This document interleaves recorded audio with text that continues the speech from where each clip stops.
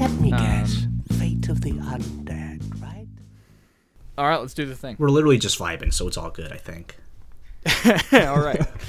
Hello, and welcome to Idle Talk, the chill conversational podcast where we talk about reading, watching, and playing in a broken and absurd world. I'm Grace. I'm joined by my regular co-host, Cole. I'm here per usual, and a special guest. Oh?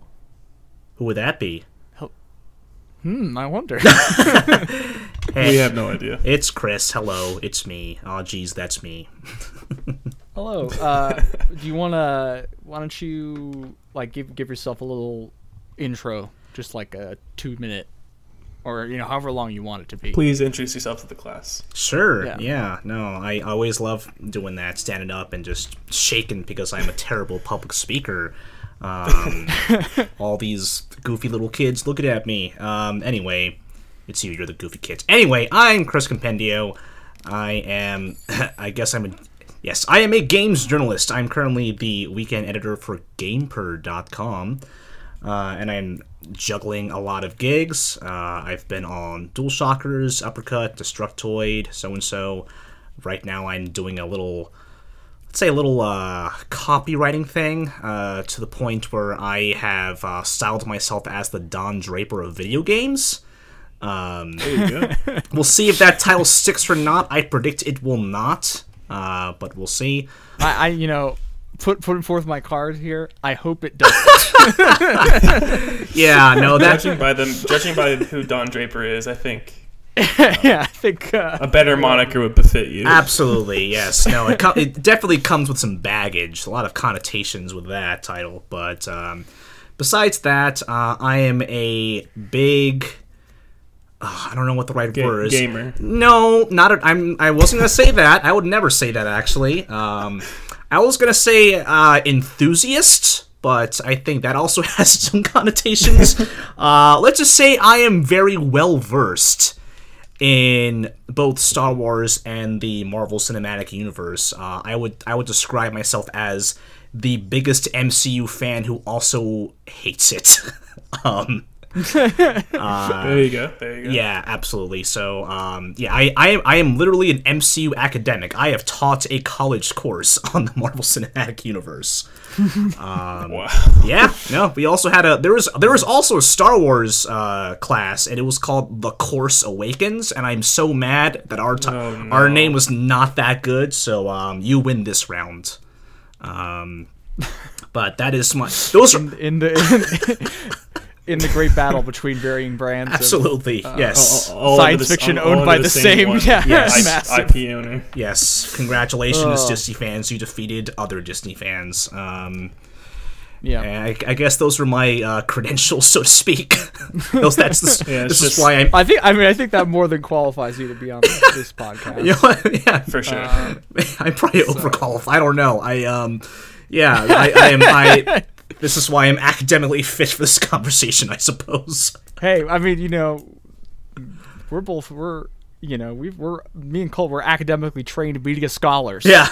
Don't get it twisted. Yes. Yes, we were. Yes.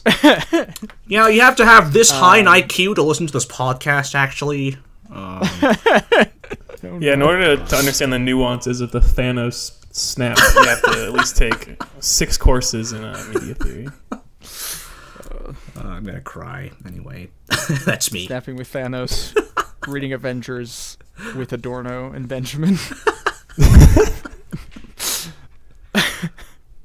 Anyway, welcome. We've brought our friend Chris on to talk about The Mandalorian, which is a Disney show that came out this year, the second season of, and we're gonna spoil it. Maybe before we do that, does one of us want to shout out one thing we're doing, whether we're reading or playing or watching or whatnot? I mean, I look directly to my left. I see 3 Darth Vader comics and the newest Star Wars book. So I'm on that maximum Star Wars brain rot rewards currently. Nice. The Vader comics, they're good. I'm enjoying them. This new Star Wars book, it's very good. I'm enjoying it, minus the fact that it's really sold on the fact that the Republic and like the Jedi are like good cops and good government doing the good things in the galaxy. Yeah, it's only But it's later cool. that they get bad. It's got a cool conceit. I got the hardback, so I feel all special when I read it. Mm-hmm. Yeah, I just got the ebook. Nice. I'm not Yeah. putting that on my shelf. I do. I say that, but I have 2 Star Wars books on my shelf. So The funny thing is about my shelf, I filled it like 2 years ago, but it's a deep shelf, so I keep all of my scholarly and like cool books in the foreground of the shelf. Then if you look damn. over all those books, you see like Warhammer books, Star Wars books, all the legit garbage I consume. the White Sepulcher of gold bookshelves. Yeah, yeah. Goddamn nerds. No. Who am I to? Why would I? Who am I to say? Because I am. Speaking of connected universes, I am kind of going through the Remedy connected universe right now. Damn. All right. Yeah, There you go. I finished Alan Wake the other night. I'm pretty much done with Control, Hell but I yeah. got the DLCs to go Nice. through. As I speak, I am installing Quantum Break on my Xbox right now. Yeah. Quantum Break rules. Gotta watch some TV. Yes. Oh my goodness. Yes. That was made on the budget of like $45. Right. You see lots of interior shots of offices, with, like very just sterile lighting, and There's, shot reverse shot for like 40 minutes.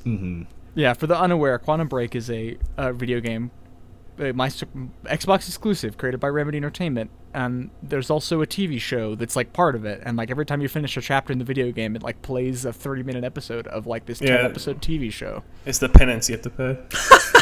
Yeah. Yeah, and they just took half the cast from The Wire, I think, is my understanding. But Yeah. David Chase's Quantum Break. David Chase meets Sam Lake. Oh man, imagine.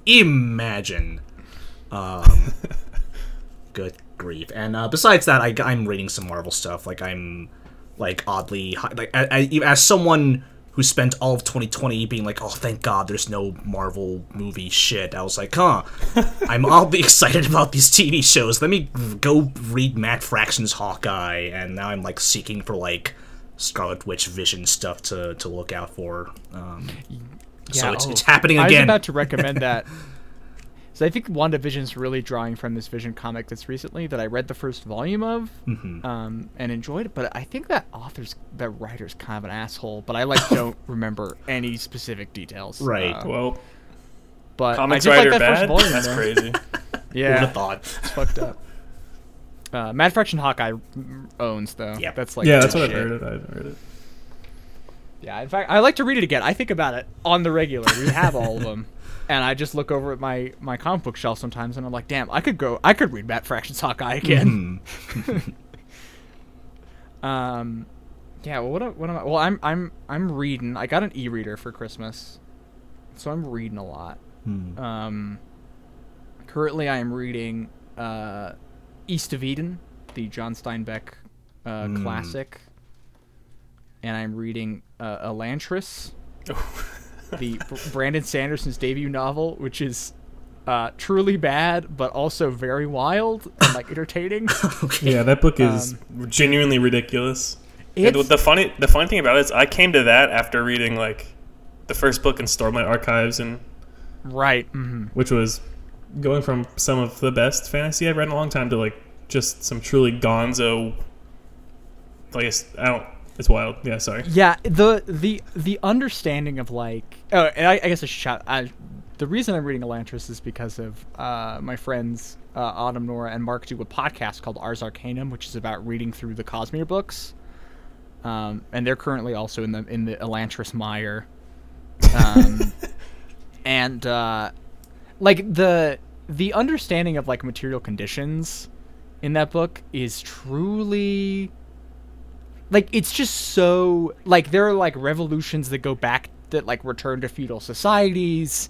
There's, like, a whole plot line where it's like, oh, these people are getting food, therefore they won't work. That's, like, an important plot point at some one point. Yeah, Sanderson's got some ideas. Yeah, well, I think it... And there's also a lot of stuff that, like, makes a lot more sense if you're Mormon. Like Brandon is really writing from experience, but like pulling that experience out into context where it no longer makes any sense. This is especially evident of like the gender stuff in the book. Truly, I don't recommend it, but like it's really something. Okay. Yeah. I don't know. I'm reading Black Swan Green, which is a David Mitchell novel. It's kind of a slice of life, I think autobiographical, about this kid growing up in England. Cool. It's pretty cool. Have you read? Oh, go ahead. Have you read any of Charles Soule's Vader comic? No, I haven't. I haven't read 'Cause any of the Marvel Okay. acquisition comic stuff. It picks up literally right where episode 3 ends, and it be giving me Gracewood needs to read this vibes. Oh, okay. All right. There's some stuff. That's good to know. There's some stuff. I know there is some stuff in that Vader comic, and some of it I'm grumpy about. But There's some that's fine. stuff. Just in general. there's stuff. Well, what can you say about Star Wars besides their stuff? Star Wars is good because in one moment it can have you crying, and then the next moment it can make you want to never consume anything under the Star Wars moniker ever again. It really is like that. Speaking of which, let's talk about the shared media experience, the Mandalorian, season 2, book 2, I guess, Yeah. or whatever. Sick. They're just doing books for everyone now. You know, like Boba Fett's getting one. I mean, The book of Boba Fett. It's They already had that book, and I don't recommend it.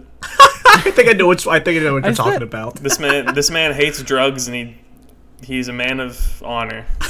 Why And do he be bad horny. guys hate drugs? Randall Flagg also hates drugs. I just read The Stand, also, I guess is the thing. Randall Flagg hates drugs, and it makes no sense to me.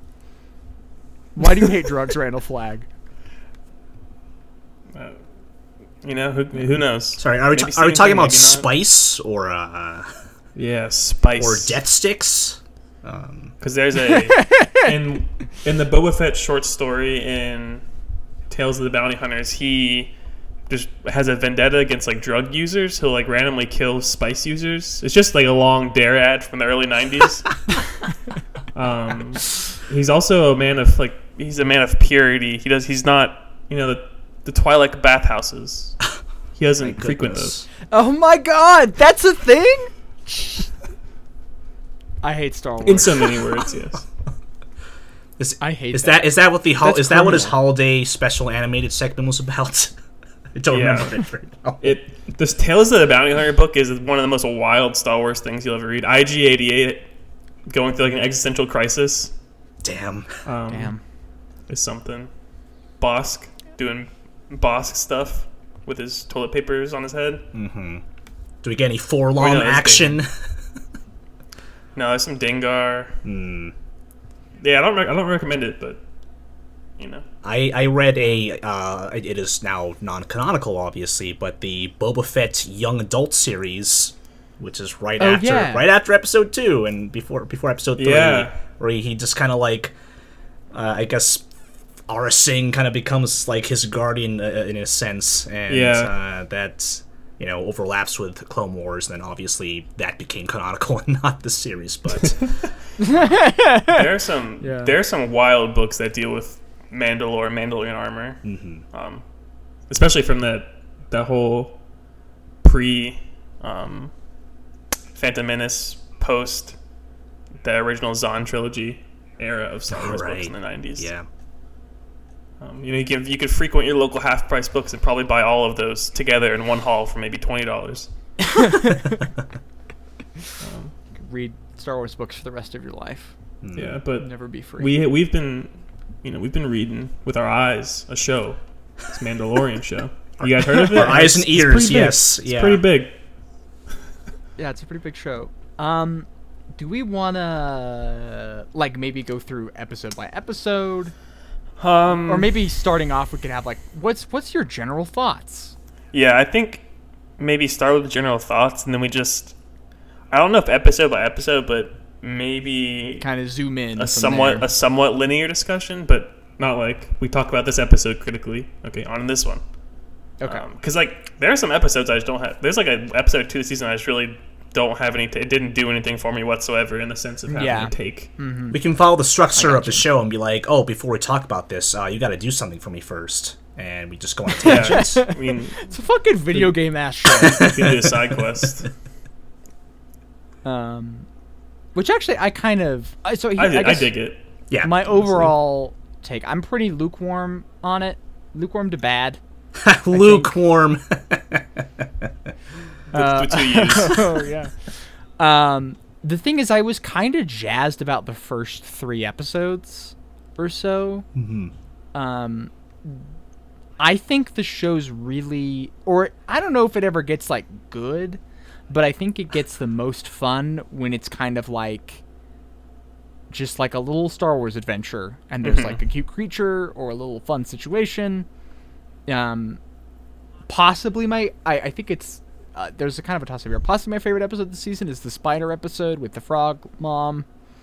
Because I just think that episode is like really tight and fun, and like does some fun. Like I like the New Republic people being like shitty cops and Yeah, that But- is good.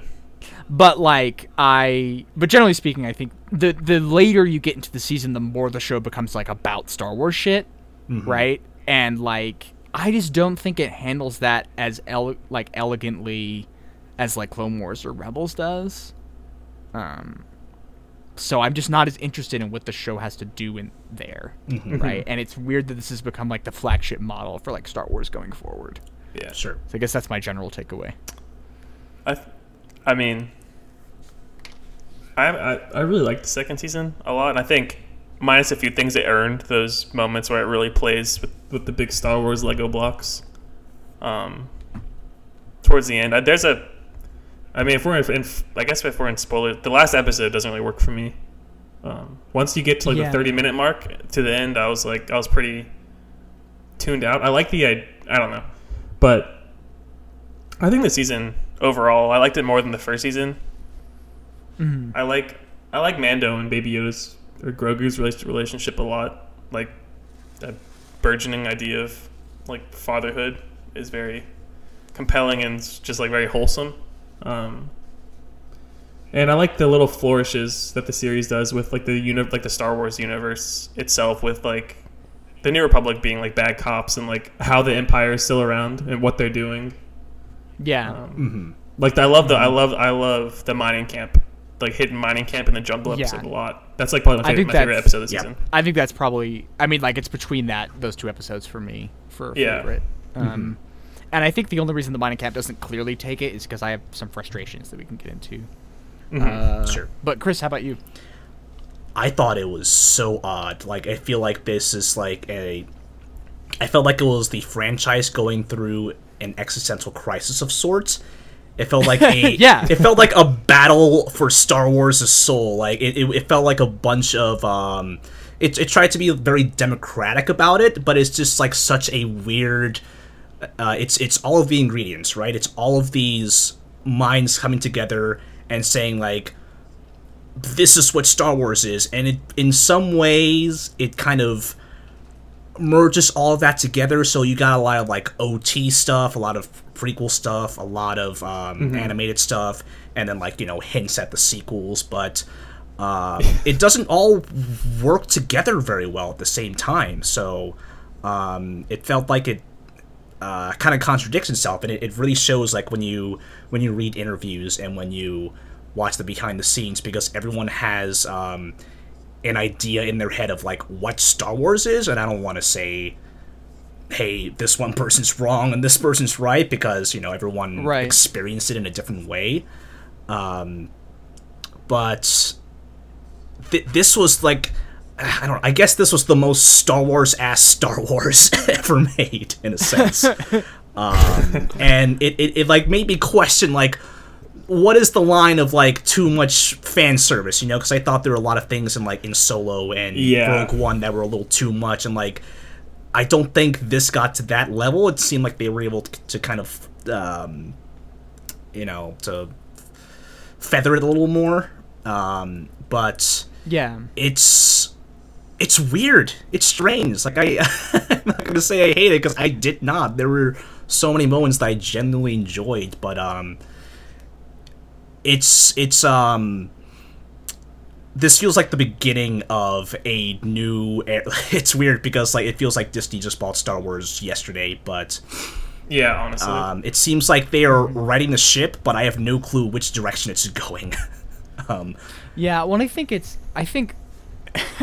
hard. I think it is mind melting to me to think about trying to follow up Rise of Skywalker, and it's telling you they're just not doing it, right? They're just keep doing stuff like way before or like during movie or like whatever, right? Because like I don't know what you do. I think You know, you and I'm just not saying don't. you couldn't do it, but it's just hard. Like I get. So I think it is like I think that Identity Crisis, if not, like I don't know if they were going into thinking about Rise of Skywalker, but I think it's evident in like how people are talking about and react, and even like the like weird reactionary fan response that's like, "Thank you, John Favreau, for saving Star Wars." Yeah. Right? Like that there's this idea that Star Wars is something that needs to be saved from something. This is the first time I've loved Star Wars in years. The two things Star Wars needs to be saved from are for the fans like that and from just Star Wars itself. Yeah. Yeah. Once capitalism is destroyed, Star Wars can end, and and we can just all write our own little space operas and have a better time. Yeah. But no, I think actually this is something that that really came. I guess I'm gonna head right into it. It really came to a head for me in the finale when Luke shows up. Yeah. Right? And the thing is, what Luke does in this episode is like they do a Vader, him killing people. Yeah, it's Vader hallway scene part 2, but with robots. Yeah, but with robots. And then Luke takes a kid away from his father to go be a Jedi, and we all know how that turned out. And we presume that Baby Yoda might just be in a dead post. Yeah, like, we've seen the you know. flashbacks in The Last Jedi. Too. Like, we know that this is, like, something that leads to, like, incredible horror and tragedy, right? Like, not only from, like, the prequels, but like, we know that, like, Luke's Jedi project is going to fail, and just, in some way, like, either Baby Yoda's gonna get out of that, or he's gonna die, right? There's not, like, a good ending. There's not a happy ending for him with what happens in this. But I don't know how much the show feels that, or is like aware of that, or like can I don't really think it's aware at all. articulate it, because it's so. Because I think like even what's like interesting in theory is like this episode that part of the episode almost echoes like when Luke shows up in Return of the Jedi. When he's like force choking people and dressed in black, and like it's supposed to be like, wait, is this guy gonna be Darth Vader? Right? Like, is that what's happening? And it echoes that, but I just don't think that, like, the language of it is still so, like, gleeful and heroic. Yeah, right? especially and, the like, there's music. that image of, like, baby, Grogu, like, touching the screen. Yeah. Where Luke is, like, murdering people. Right? And, like, it's. I just, like, I think and this is part of it, it's like there's so many things that interest me very specifically about Star Wars, and sometimes it's like the show just has to lean close enough to it that I can get invested in it, right? Yeah. And that just didn't happen for me here, because Sure. I kept feeling like this is, like, really tragic, right? And it is sad, and I think the show, like, I think the show's awareness that it's sad, but I don't think it's, like, the depths of it are quite there. I don't know, it's very frustrating to me, because I think that's a moment that could be so effective, and it ends up feeling like just like fan service, like really empty. Yeah, and Right. the way it all played out just visually just didn't register well with me, and that just got me a lot about that got me thinking a lot about the concept of owning a character, owning a property, because you were seeing this guy, and you see the X-wing, you see the robotic arm and the green lightsaber, and it's like, okay, so that's Luke Skywalker, but for some reason, like, it is just not turning on in my head that is Luke Skywalker. This just seems like I'm being told it is Luke Skywalker, and this doesn't feel real. And it's hard for me to kind of describe that, because I felt the same way about watching Rosario Dawson as Ahsoka, where, like, there was just something that didn't really feel authentic or credible about it, and I'm not sure if those are the right words, but I just didn't buy it, and that's a hard debate to have, because you can animate that sequence and be like, oh, because it's not Mark Hamill doing that, does that mean it's not, like, registering in your head? Like, canonically that is, But when I see Bo-Katan and how it's just literally, the same person. Literally her voice actor. Yeah, is exactly so like the same as her. Yeah, there is a sense of like of credibility of like, oh, that is Bo-Katan to me. She is like living and breathing. She's right there in front of me. I totally believe that is the same character from the cartoons. And then and just kind of a tangent. I felt that I felt the same way about that whole Luke hallway scene, the same way I did in Rogue One, where it's like, okay, I guess that looked cool, and that gave people like a reason to like, cheer and stuff like that, but narratively and thematically, there's really no reason you needed that. Like, I really dislike that scene in Rogue One. Yeah, I think it's like, to me, that's like the worst part of like my least favorite Star Wars movie. I don't like Rogue One at all. But yeah, that scene's like that's definitely like the last day of reshoots. We'll drop this in. Yeah.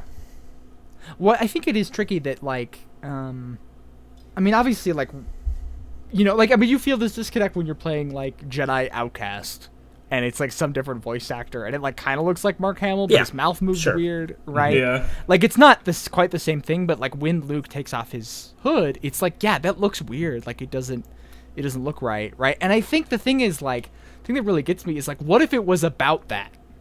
What if it was about it looking weird, right? Not feeling right. Like you could do cool things that just takes that, but I think that would require like someone to play with the iconography in a way that like I don't think the Mandalorian is even beginning to be capable of. Yeah. Right. That being said, if Jon Favreau commits to the bit in 5 years from now, we just see Baby Yoda just get like sliced in half during the fall of Luke Skywalker's Academy, I'd be like, all right. They did it, I guess. Yeah. I mean, and it's just like a throwaway shot. Like, it just happens in the There's background. just no way in hell that's going to happen, but also... No, hell no. That's the opening crawl. You don't even see it. It's just... Yeah. Grogu has been bisected. They're also 7,000 Star Destroyer Death Stars again. Let's go. Good grief. Star Wars, baby. But I don't know. I'm trying to think of the moments in the season of Mandalorian that really spoke to me. Outside of being like, as a Star Wars fan, I'm sort of bought in to like be here for some bullshit. So I'm trying to think of scenes that aren't. Yeah, because there's definitely like I know you and me both, Cole, like cheered when Boba does the like missiles that are from Attack of the Clones. Yeah, the sound. Well, the seismic charges. Things? Yeah, seismic charge. Yeah. Yes. Yeah, those are so cool. And so like, see, I was like, yo. Yeah. Actually, the part I cheered was when he finally used little missiles on his kneecap, because that was like in the visual dictionaries that I have. Yeah. It's like, right. they actually used it. They remembered that little detail. There it is. Yeah. And I love seeing like Dad, like Boba Fett. He just doesn't really fit in his armor that well. It's like, I don't know. That scene was like. Seeing Boba Fett in his armor now was like a real "don't meet your heroes" moment. Like, this dude looks kind of lame. Yeah, I really wish Timora Morrison got more to do. Yeah, and I'm really worried about that Boba Fett show. Yeah, I guess we'll like see, but it's tricky because like Boba Fett in Star Wars trilogy is a gag, like he's a joke. Yeah. Like, you don't know what the deal with him. Like, Vader's like, no disintegrations. And you're like, oh, shit. Like, this is a real guy. Right? And then he gets bopped into a pit. Yeah, and then he just gets killed in the first, like, 30 minutes of the next movie. It's a gag, right? It's a joke. I think that's... Oh, sorry. Oh, go ahead. I literally rewatched Empire Strikes Back with the fam a couple days ago, and my favorite moment is when Chewie's going crazy when Han is about to get frozen carbonite. And Boba Fett lifts up his gun, and like in less than a second, Darth Vader's like, "No, kid," just puts it down. So yeah, there's just not a lot to do there, and I think also like, unless you want to make a show about him being a clone, or about him trying to avenge his father, which is like what Clone Wars does with him, right? I don't know what you do. I don't know what's interesting about him, and that doesn't mean you can't come up with stuff, right? but there's just not a lot of ground there. And I think this is something that this show runs into in a big way, is that it's all iconography, right? There's very little like moments. And I think actually maybe the best bit with him is when he doesn't have the armor, and he's like using the Tusken Raider stick and stuff, like where you like apparently like, you know, Morrison like came up with a lot of that stuff, right? And you feel the physicality of it in a way that you don't when he gets inside the armor, right? Definitely. I just don't. Yeah, like it's there's a lot of like there's a thematic thread throughout the season where like everyone gets sort of subsumed by Icon, you know, but like the show isn't doing something with that, I think.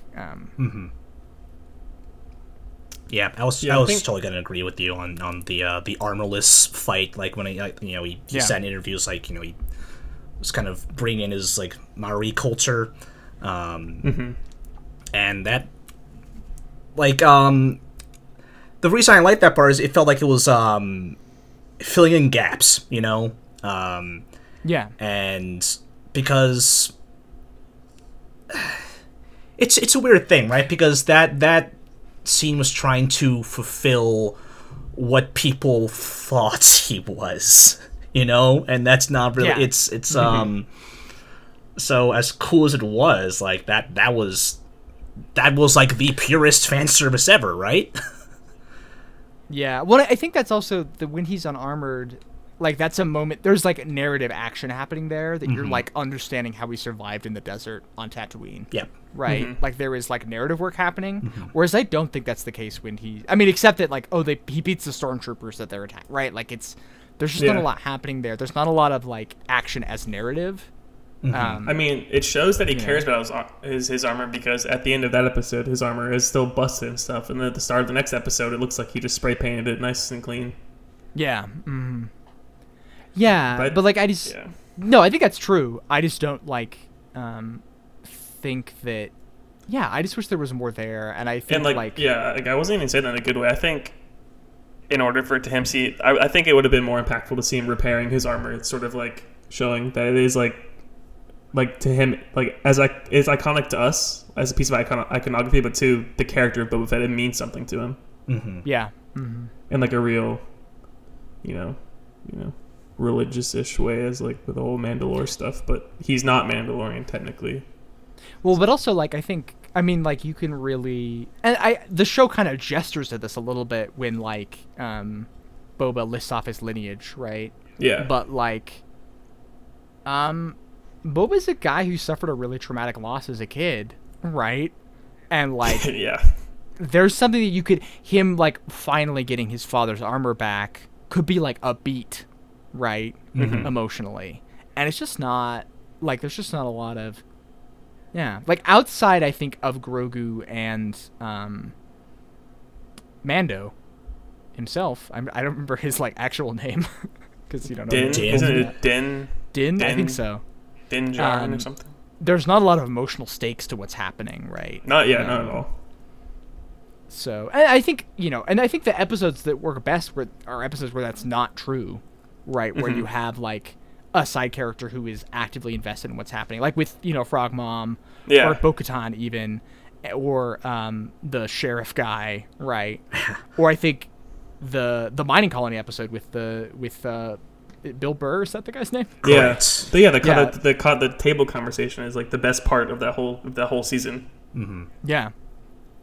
But I think my favorite moment, just a small moment of the whole season, is the scene where they've already commandeered the stormtrooper armor, and they're in that transport, and they're driving, and it's like the shot reverse shot of Mando in the armor looking down at the person, like when they pass in the little village or whatever. It's like the kid, and they just kind of look at each other, and I think that shot says a bunch of what the Empire is doing on that colony.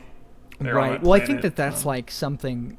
And again, like I'll just kind of go through this because I think that shot is really powerful because it's communicating like Empire comes from somewhere. Yeah. That like technically, I don't think these people are like being ruled by the Empire explicitly. Like but they are, because they're like the Empire's there exploiting their natural resources, right? And so that there's this like immediate material relationship, which is something you get in Star Wars all that much, right? Because it's very sort of grandiose and abstract. That's set up, but then like the pirates show up, and Yeah, fight which the is- pirates, you know. Right. And I really thought that was building up to maybe they like that same boy shows up and is attacking him, right on the thing, and like that's maybe more like gets to a level of moral complicatedness That just Star like, Wars won't go to. that is kind of hard for a show like this, right? But I think like there was something that's frustrating about like the way that episode gets so close Yeah, it to really something does. really interesting about that and doesn't quite commit to it. I feel like it was very DJ Benicio del Toro in Last Jedi a little bit. Yeah. Well, but the thing is, I like him being like, oh, we're all just trying to live and it doesn't matter. And then when it comes down to it, it does. Like when he is sitting at the table in front of his old commanding officer, It absolutely matters. Yeah. hearing his bullshit, like he's like, I'm going to shoot this guy because Yeah. it does matter, right? I Yes. think that like there's a really simple setup and payoff there that's actually, I think, quite narratively satisfying. Totally. Do you have something to expand on there, Chris? I'm sorry if I talked to Not so much. I mean, I did like, I did like how this show is kind of setting up just the downfall of the New Republic, and I think that Yes. kind of what Bill Burr was saying was the language is kind of like both sides, nothing to say. Yeah, it's but only- like when yeah. but when you think about it, I mean, the New Republic is from the. Like when you think about the Rebel Alliance, like they are the alliance to restore the Republic. Yeah, the New Republic has prisoner slave camps. Yeah. Yeah. Yes. Yes. It does. Yeah. Like it is. They were. They weren't really. I had a really long debate with my friends about this, but we were talking about how, about the revolution in Star Wars and how. Like the Rebel Alliance, like even though they definitely have like the imagery of like freedom fighters and liberators and whatnot, like they're really just ruled by Nancy Pelosi. yeah, sure. They're fighting they're fighting to restore the status quo. Yeah, exactly. Yeah. Well, and I think that that's something and that's sort of like what would be compelling in theory about a sequel trilogy is that like they didn't actually stop fascism from happening, Yeah. right? Yeah. They just like curbed it for a few more years, right? And like, what is a more radical? Like maybe we can imagine a future where not all of these planets and galaxies or whatever are under one holistic rule. Yeah. Right. Like maybe the people who live on these planets, can govern themselves and find what is right for them. Yeah, and I think like actually, I mean, the thing is, I finally wrapped up Rebels while watching Mandalorian season 2, and that show is like really liberal in a deep way. Yeah. But it is also 100% like completely textually about an indigenous group of people reclaiming their homeland from imperialists. Like that's what the show is about. Yes. Yeah. Right? First episode to last episode. Yes, that is straight up what it is. Yes, yeah, like very, very literally, right? And I don't think, to be clear, I'm not saying like, oh, the show is like, it's like Avatar, it's secret woke, right? But like, it does have stuff going on there, and like and digs into some of that thematically, and really, like Thrawn, who's the kind of becomes the central villain by the end, is like this picture of imperialism. Like he's this guy who like plunders from other worlds and like admires their art while destroying their people, right? It's like very, it's not hard to like read into that into like real life politics, right? And I think like Rebels benefits from that framing, even though like I think like Chris is right, like the Rebel Alliance itself, at least how like things shake out over the course of how many movies there've been, ends up being kind of a like almost counter-revolutionary, right? Like a neoliberal force, right? But I think that there's just ways you can gesture at things that are bigger than that, and I think like Star Wars can't actually like be about that, but it can gesture at it, and like Last Jedi does that, and Rebels does it, and I don't think this does. If that makes sense. But I don't know. That's okay. I mean, in some ways that's fine. Like I'm not watching Star Wars because I'm like, oh damn, like what a potent political text. Yeah. Like, wow, this world where slavery is legal and nobody cares is like very, Yeah, I love watching Star Wars where my ideologies are reflected right back at me. Totally. But I think that's there are moments. I think that's part. It's just like the moments where Mandalorian gets really close, and it just doesn't quite get there, right? Always just grazes the surface, as with most mainstream media, I suppose. Yeah. Yeah. Yeah. Yeah, but I mean, do we want to? I don't know. What else? I feel like we've been, or maybe I've been dominating the conversation, but we kind of down on it. Like, what stuff did work for y'all that you'd like to highlight or shout out? Just on like a. Oh, sorry. No, you can go ahead. I was gonna say on a base level, I think the action choreography is more compelling this season. Yeah, has, like, I think that's definitely true. A very general thing. And then I think I did like, just from like a formal standpoint, film-wise, when Favreau chose to use when he chose to shoot scenes on IMAX in the first episode. Mm-hmm. To create sort of a sense of scale with the Krayt Dragon. I love a good aspect ratio change. Like midway, that's my FX's Legion. That's just literally all they do all the time. I wanna see those black bars go up because I know I'm about to be in for some good cinema. No, but I get that. Yeah, I think that really worked for me. It's the season. Like, when I was watching it, I was enjoying it, but the more I thought about it, the less hot I was on it. Well, that's also, I mean, something to maybe touch on from my experience is that I was watching this with my parents. We don't live together, so I was just like texting them while we were watching, right? And that was a way in which I was like connecting with them. Same. And I knew that they would tune in, right? Like, it's something that they care about enough that, and we don't have a lot of shared interests, in at least in certain ways, right?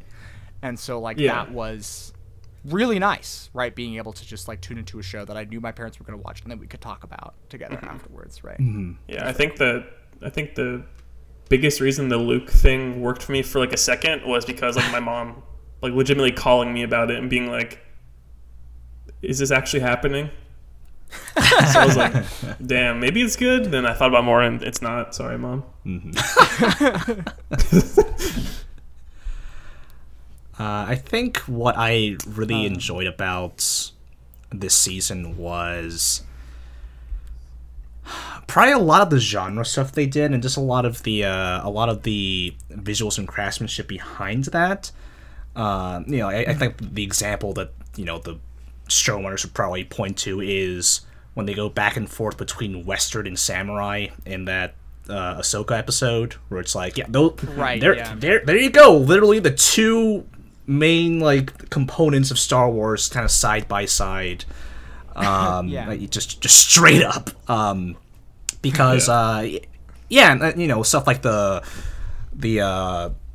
Krayt Dragon and, like, the spiders, they all feel very ripped from, like, 70s, 80s concept art and just kind of brought to life and given, like, given their own time to shine. And I think that kind of goes back to what I was thinking about, how everyone thinks of Star Wars in a different way, because it's not just the thematic part, right? It is also just the craftsmanship part. Specifically, like, if you were literally in filmmaking, to you, like, Star Wars, it might not necessarily be the mythology or the Jedi or the Rebels versus Empire stuff. It might just be like making models or just like innovating from a visual or like a visual effects standpoint, and doing the stunt work and the choreography and all of that stuff. I think that the stuff that they did with the volume, like the virtual set, powered by Unreal Engine, is kind of fantastic. It's really cool. So, and also, I also love how the episode by Peyton Reed, director of the Ant-Man films, has an ant character named Captain Mandible, I think is what his name was. Do you remember Captain? Yes, that's right.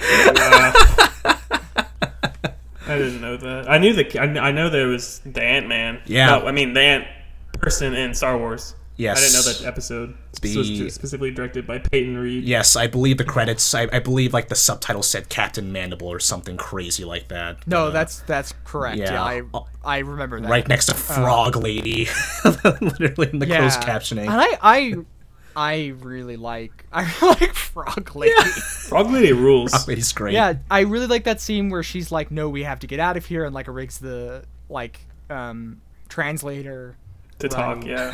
Yeah, I think that whole episode is just really strong, and I think like it's the parallel between Baby Yoda and Din / Mando, and Frog Lady and her eggs is like, it's simple, but it like totally works for me. Right? Yeah. Like I think that stuff is good. This is kind of another double-edged sword one from my end, but I think the religious stuff in the show is interesting. I think that the show makes a big thematic deal about when Din is willing to break his rules, right? And that revolves around his care for this kid, right? Is really cool. I also like when he meets Bo-Katan. Yeah, they're like, oh, she's you're one of the crazy ones.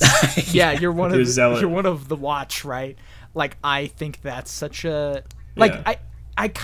I think that stuff is cool, and I actually think the show is like surprisingly, and maybe this is partially because it's been so sparse, right? Is surprisingly sharp about that. Like, I remember hearing people online complain about like, this is the way as like a religious maxim. Yeah. That doesn't mean anything. And I'm like, yeah, you don't know what religious maxims are. Like, it's or at least like in a certain for me growing up, like, choose the right was probably the equivalent of that. I'm like, yeah, that also doesn't mean anything, but in its specific cultural context with like, scripture and like, sacred texts and like experiences with faith, right? It gains this incredible significance, right? And like, I think the show gestures at that and structures at that in a way that I think is pretty smart and cool. I wish it did more with that. I think this is like my constant thing with the show. It's like whenever I like something it's doing, I just want it to do it more, and it never Right. does. Yeah. That's Star Wars. I guess, yeah. There's just too much to do. Yeah, I I mean, feel. I have to. if, I have to correct myself. It is not Captain Mandible. It is Doctor Mandible, which I think That's is even better. Yeah. Doctor of what? Yeah, That's what a kind very of good question. Doctor of Humanity's Mandibles. The pediatric doctor. Yeah. I'm trying to think like what if there's. Oh yeah, and I also think kind of going along with both what you both were saying, I think the show looks better this time around, and I think it gets a better Definitely. sense of like scale. I mean, you were talking about the IMAX stuff, right? I think there's a few moments like with the spiders, and when they're in like the ice cave, right, and with the crate dragon, there's a real sense of like being swallowed up in something huge, that is like pretty evocative and cool, and like doesn't happen in the show. Like didn't feel like happened in the show in season 1, really, right? I think that Yeah, stuff and- is pretty cool. And I think this show gets a lot more mileage out of moving the camera in like compelling ways. Like there's a scene in the episode, I think it's called The Siege, where they blow up the last remaining Imperial facility on the planet that was on the first season. Yes, yeah. Yeah. There's a scene where those speeder bikes, they like kind of pop off the cliff and arc down towards the good guys getting away, and like the way the camera pulls back then pans down to show like that sort of like stomach dropping feeling of those speeder bikes kind of crossing that precipice is like more compelling than almost anything the camera does in the first season. Yeah. And some of them just straight up crash and burn too, which is my favorite part of that. Which is very funny. Yeah, I think that sequence in general, that episode's also frustrating to me because like, I think, and it's weird because he directed it. I'm trying to remember Carl the Weathers. guy. Carl Carl Weathers, Weathers Apollo directed Creed that himself. episode. You're Yeah. cooking up stew. Arrested Development. But he it's weird that he like directs this episode where he is a black man who owns a person. Who owns like a indentured servant. Yeah. And it's Right? yeah, that bit, it's like played as like a bit, like, oh, I'll take Yeah, years off your it's sentence, so, or maybe I won't. It's so Risk your life weird. for me. It's very bad. But I also think, but I mean, that said, but I think the episode in general is well directed. A lot of the action stuff there works for me. Yeah. Yeah. And then like the way the whole sequence in the mining episode again, the fight with the pirates, the camera's doing a lot throughout that whole fight scene. And then specifically there's like a longer shot than most shots in the show. Like the beat by beat editing of the show is pretty fast paced, but there's like when Mando is getting back in to the car from being on top of it, the camera kind of holds there at a distance for a moment. Yeah. That's actually like was very compelling. Yeah. And I also love in like at the end of that sequence that the TIE fighters finally get a heroic cinematic moment, swooping down and saving the day, and then like all the cheers, and they go in, they're all congratulated, and I don't know, you just see a bunch of dudes, and they just happen to be Empire dudes. That was just such a fascinating moment. Well, yeah. The bit after Bill Burr like smokes the one general, and then he turns and there's the one stormtrooper with like their little cafeteria plate. Yeah. It's like so good. Well, I think that's part of what makes the episode, I think, really great, is like how invested it is in like showing off this sort of material relationship, I guess, like that, you know, that like, yeah, these are all dudes, but also they're evil, and like the show makes no qualms about it, even though it also makes them dudes, right? Like it's cool, you know. Yeah.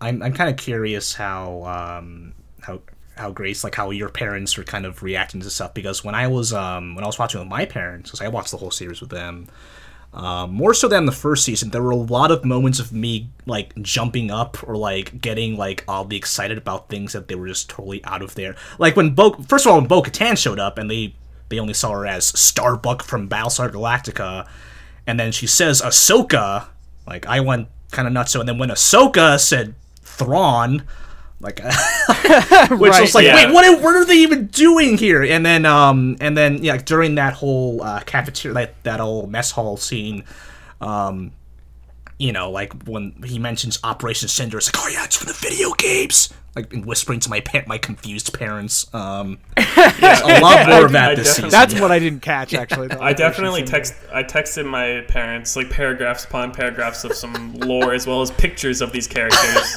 Yeah. You went more intense than I did, because I was like, oh, this person is this person from Rebels, or like this is that, right? Like I did explain things to them. And they didn't even catch, like, they didn't realize that it was Boba Fett at the end of the first episode. Right, yeah. Tamara Morrison shows up, right? Which, like, is totally understandable, right? But he plays a lot of different characters, also. Yeah. My mom is, like, the original trilogy is, like, some of her favorite movies, so all the iconography from those three movies, she, like, really caught on to, like, knowing it was Luke before it was Luke, because, like, the glove and the color of the lightsaber and the Boba Fett stuff. And she's like, didn't Boba Fett get eaten by the worm? And I was like, you know what, I gotta tell you a story, Mom. It's about what happened to Boba Fett after he was swallowed by the big worm. So there was that. It's in my book. Yeah. In my Bounty Hunter book. His look was very interesting, because like I guess like there's kind of like a greenish hue to his skin, and like he had some scars, and he, you know, this is because of real life aging, but he looks significantly older than he should. I guess. Yeah. Sorry, what was I gonna... Oh, I think this is, I mean, kind of going along with the thing about parents watching the show. I think this is also part of what makes the show feel so weird, is how much... Because, you know, Dave Filoni, he was, like, the lead on all these animated shows, except Resistance. Dave Filoni. It showed. The man with the terrible taste in hats. You know what? I respect his look. This man watched Indiana Jones. Was like, this is just me now, I guess. He owns it. It's fine. He owns it. Good for him. Yeah. Good for him. You know, and so the show feels like very much a continuation of those shows. Definitely, right? Absolutely. But also, it's very clearly trying to be a show for anyone who's like getting into Star Wars, right? And I think that balance strikes it in weird ways sometimes, because like, and this is what bothered me so much about the Ahsoka episode, besides the Rosario Dawson casting. Yeah. For those who don't know, there's some allegations of transphobia involving, I think, a house worker. You know, that's documented. Like, you can look it up. There was a lawsuit but kind of outside of that, with like the media object as like a story, Ahsoka could be kind of any Jedi. Like it doesn't matter that it is Ahsoka in that episode. Should have been Plo Koon. Should have been Plo Koon. Oh wait, I have to tell you a story. Speaking of should have been, Cole knows this. Oh yes! Oh my gosh! Hit me. But Chris does not. So the day the Boba Fett Mandalorian episode came out, I went on Instagram, and there was fan art of Mace Windu and Baby Yoda, and I was like, oh shit, Mace Windu's gonna be in this episode of Mandalorian. And I was psyched out of my mind. It was not to be. A better timeline, perhaps. Yeah. But that's the thing. Is like some fan service, I'm like, oh, pshaw. But like, if Mace Windu showed up, I'd be psyched. One-armed Sam Jackson shows up. No, he's got two robot arms. Yes. But just kind of going back to the Ahsoka thing, like there's that scene where she is like, your connection with Grogu is too powerful. I can't help you, bye. Can't help you. And the thing is, like, I'm like, Ahsoka would never say that. Like, what is happening? Yeah. Right? And like, I don't. And the part of that is like my headcanon, right? Or like how I'm interacting with that character. But like, so much of what makes Ahsoka interesting to me is how like, at a certain point, she fundamentally rejects a lot of the assumptions of what it means to be a Jedi. Yeah. And I don't want to get into like spoilers with that, but like there's stuff happening there thematically that's really interesting. And I understand that you can't get into it in the show that like people who probably haven't seen Rebels are watching, right? Or Clone Wars. But like I wish it just at least gestured at that a little bit. Like it feels like a really arbitrary way to create character conflict. I just don't know why Ahsoka is the person in the show except for like cynical marketing or like, boosting the miniseries as to come reasons, right? Yeah, like, Dave Filoni's baby, I suppose, and I feel like a lot of that was focused more on the aesthetic than the thematic. Like they perfectly got like the part where she like the lightsabers are together and she like pulls them apart. Like that's a really cool image from Rebels that was translated very well into live action. But like that's it. And like you could even argue aesthetically, like those I don't know what you would call them, like around her head should be longer. Like if you want to get into like the technical stuff. They also maybe the stream was, but they looked very fake to me, which is fine. Oh, she definitely like there's definitely just cosplays. Like am I at Dragon Con right now? Is this a cosplay? Yeah, well that's the thing, and like maybe I'm being unfair because part of me's like if I saw that at Dragon Con, I'd be like, damn, that looks great. Yeah, like, this is the sickest like cosplay I've seen in my entire life. This is an incredible Ahsoka cosplay. But y'all got Disney pockets. Yeah. Dig deeper into them. I mean that Luke looked pretty gnarly, so like I was like, that was Luke. It really was Luke with 2 L's. Yeah, that's bigger. This is bigger Luke. We've been looking this whole time. Bigger Luke just looks like this. God. Anyway, I don't care to explain any of those things to those who might not know. So you can look it up. Luke L-U-U. Yeah, there's a bigger Luke. Is he good? Is he bad? Luke theory. Find out for yourself. Yeah. Well, I feel like we're reaching the concluding stretch here. I do want to ask one thing though, if that's okay. Oh, go ahead. No. Because I watched that Disney Investors Day presentation with what? Well, with Kathleen Kennedy streaming on Twitch. Yeah, Kathleen Kennedy like monotone like delivering like, hey, here are the next 20 shows we're doing. And like in retrospect, a lot of this just seemed like building blocks because I was like, I was like, oh god, they're putting Thrawn and like they're gonna do Ezra and like stuff, and I'm like, oh no, that's they're just setting up a spinoff, and then like I assume. Oh yeah, like. Yeah. This season of The Mandalorian was like a lot of shows have one backdoor pilot. We're gonna have like 12. Yeah. Yeah. This was like the freaking like I don't know Iron Man 2 of Star Wars where Another John Favreau joint. You know, That's the one with Mickey Rourke and the whip, the yes. laser whips or whatever, yes. right? Yes, That's cinema. Sam Rockwell. Sam Rockwell just mouthing off. The best part of that movie, honestly. Does he get to say a racial slur in that movie? Or is he not allowed to? I don't think so. Elon Musk is in it though. Elon Musk is in Iron Man 2. Yes. Elon Musk gets a plays cameo. Elon Musk, and he shakes Tony Stark's hand. Oh, great. Good grief. I'm surprised. Yeah, that you know what? movie's pretty bad. I'm surprised Elon Musk hasn't showed up on Star Wars yet, because like everyone is showing up on the Prince is showing up on Star Wars, Lin-Manuel Miranda is showing up in Star Wars, and like it's like Disney era. It just seems like, oh man, I really love Star Wars. Let me just Darth hit someone. Hamilton. Yeah. Yeah, like Tom Hardy had a deleted scene where he and like, you know, Daniel Craig and stuff like that. It's just it's a revolving door now. It is insane, and I think that's kind of like the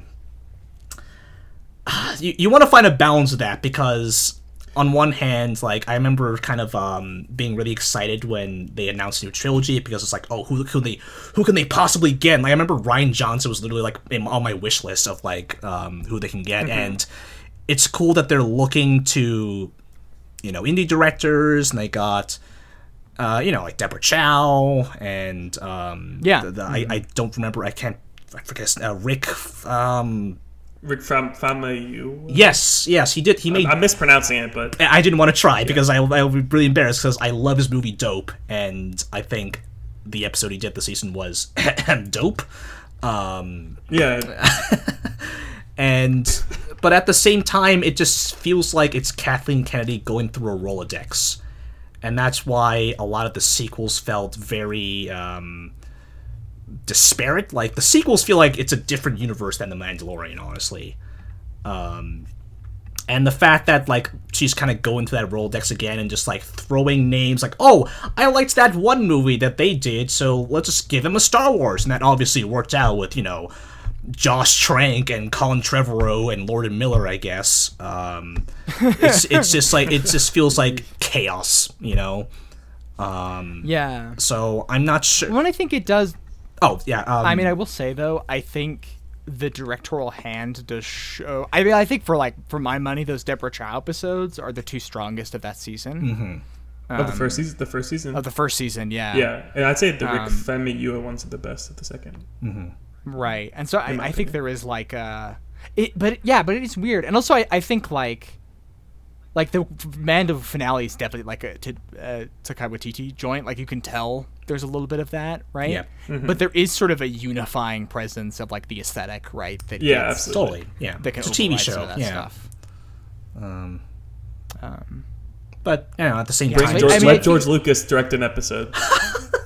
Let George Lucas direct an episode. Yeah. What if? He'd see all the new CGI stuff and be like, actually, we're just gonna use blue screen this episode, and I would be so here for that. King, the man reinvented filmmaking twice. Anyway, not to stand billionaires on this podcast, but, yeah, but I have a lot of affection for Uncle that George. man. Yeah. You know, probably unearned and definitely not reciprocated. I mean, absolutely. Did you see that? Did you see that? Like, he made like an unexpected cameo in that he actually walked in front of a camera for like some like academic geology documentary. Yes. Yeah, I did see that. Love that for him. Oh, you guys are filming a thing here. George. I honestly wonder like what it's. I guess some of these people, like Timothy Zahn, is obviously writing Star Wars books still. Yeah. And like some people who, but I feel like being George Lucas, and also like what's his name who co-wrote Empire Strikes Back, like co-wrote Kasdan, Lawrence Kasdan. Solo. Yeah, Lawrence Kasdan. Yes, Lawrence Kasdan. So like some of those people who are still around, but I just like being George Lucas and like think about like tuning into The Mandalorian. It's like what a weird thing. Yeah, that has to be very odd. Yeah, but the thing is, he's also been doing it for like since Star Wars came out. You know. Yeah, exactly. So. Star Wars is All right, whatever you want to make it, I guess. And I think, I guess we'll see. Hopefully that Animatrix show that they're doing will be good. Yeah, I actually be yeah. like that. That was a sick announcement. Yeah, that's like actually a cool. Yeah. Like, It's I like- mean, I think the image that that was like shown at that thing where it's like the guy standing at the PowerPoint, like there's just like all the logos of the different shows is like the most like soul sucking. Yeah. Yeah, it's just thing so imaginable. it's so bleak. But also, I'll watch that Animatrix show. Also, This is what the- living under capitalism is. Hayden Christensen is playing Darth Vader in the show Yes. where Ewan McGregor is playing Obi-Wan Kenobi. I'm such a fucking mark for that show already. Yeah, me too. Yeah. No, I was like, because the first thing I saw was the Ahsoka miniseries, and I was like, oh man, boy. I'm bummed out. Yeah. Like, this I'm out. sucks. and then it was like, oh shit, like my boy Yeah. is back. You know? Redemption. Like, there's gonna. I know so- for a fact there's gonna be some scene where Force Ghost, Hayden Christensen, and Obi-Wan have a little powwow of some sort, and I'm just gonna. Oh damn. It's gonna break my little heart. Me too. Yeah. God. That's why I've said this many times to friends, but Obi-Wan / Anakin is my most problematic ship. Yeah. Kathleen Kennedy, read my fanfic.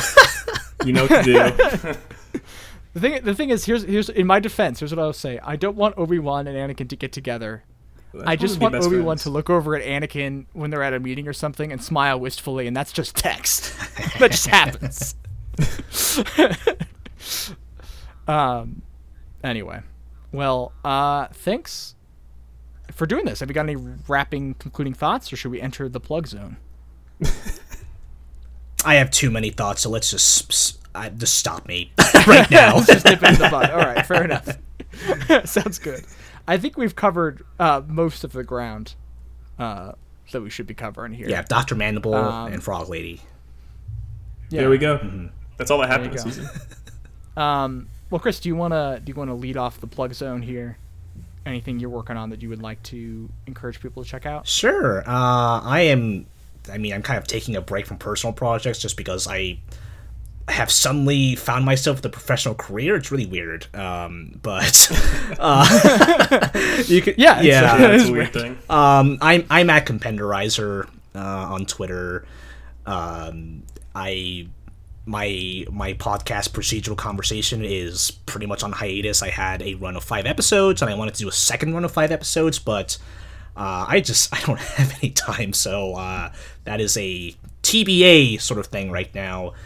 And again, I had AP Marvel, my academic MCU show, but there hasn't really been any MCU, so maybe not with WandaVision and Falcon and Winter Soldier, we'll see. But I am looking forward to dissecting some stuff, to being excited, to being cynical all at once, and just having my brain completely break at the hands of Kevin Feige.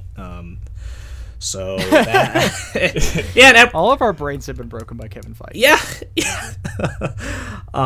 That's true. The thing about the MCU right now is that maybe it was like taking a year off, but I'm kind of happy to be at the point where I am looking at news or like watching previews and just going, what the fuck are they even doing? And like, but like in a cool way and not in like a cynical way, because it's like, Yeah. okay, yeah, tell me McGuire's back, like, just, yeah, Oh my god. they should, yeah, do it. I want to see what you do. Let's do. Yeah, you're gonna do sitcoms? Yeah, let's do it. That is me, Chris Compendio. All right. Cole, how about you? I've changed my @ on Twitter because I got bored of my other one. My new one is at food_enjoyer. Not really context there. I like food. Yeah. So that's my new @ It's vague. It's fine. As far as for plugging, yeah, like 9 to 5 keeps me busy and drained and kind of depressed. So not a lot of writing as of yet. I you did did, publish my first yeah, go essay ahead. of the year last week about NBA 2K21 and how story mode weirdly resonated with me as the son of 2 high school athletes who really tried to mold me into being a high school athlete and left me with a lot of trauma, which is parents be like that. I think it's a pretty good essay. It's on my Medium page, which is linked on my Twitter. So check that out. Besides that, that's all on my plate in this week's iteration of the Plug Zone. All right. Well, I can wrap up. You can find me at Grace_Machine, and currently I'm writing monthly at PasteMagazine.com, writing about video games over there, and writing at UppercutCrit.com about religion and Christianity and RPGs, and sometimes not RPGs. But yeah, that's pretty much what I got going on. Plus, we got this podcast, which is Idle Talk Pod on Twitter, right? Yeah. Never heard of it. Yeah. Damn. Why'd you even come on like this? Where am I? What's happening? Yeah, and that's and you can send us questions on there or at idletalkpod@gmail.com, I believe. And yeah, I think that's it for the Plug Zone. Thanks for tuning in, y'all. Thank you so much, Chris, for coming. It was a delight to have you. Absolutely. Yeah, thank you so much. Yeah, thank you for having me. This was super fun. Let's just it's- do this off mic, honestly. We love we love having guests on. It's always a really good time. So yeah, I think that'll do it. Thank you so much for listening. Bye-bye. Bye.